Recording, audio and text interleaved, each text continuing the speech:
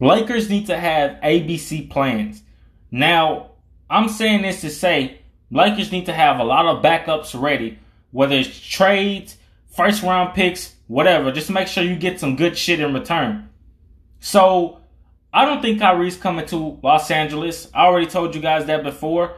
On top of that, if Kyrie doesn't work out for heading to Los Angeles and they trade Russ, etc., things like that, then Lakers need to have some ABC plans. They need to have B and C plans loaded up, because if they go on with this roster, bro, if they really go in with this roster, they better make sure these players are really good.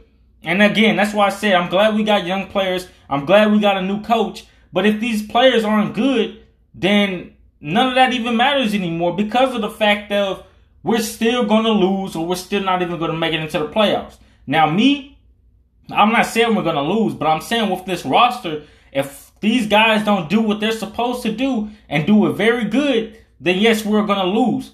Or another thing, instead of losing, we might actually be able to win if we get trades going and things like that, whether it's Russell Westbrook, whether it's THT, whether it's Kendrick Nunn, like Lakers, all I'm saying is they need to have ABC plans, bro.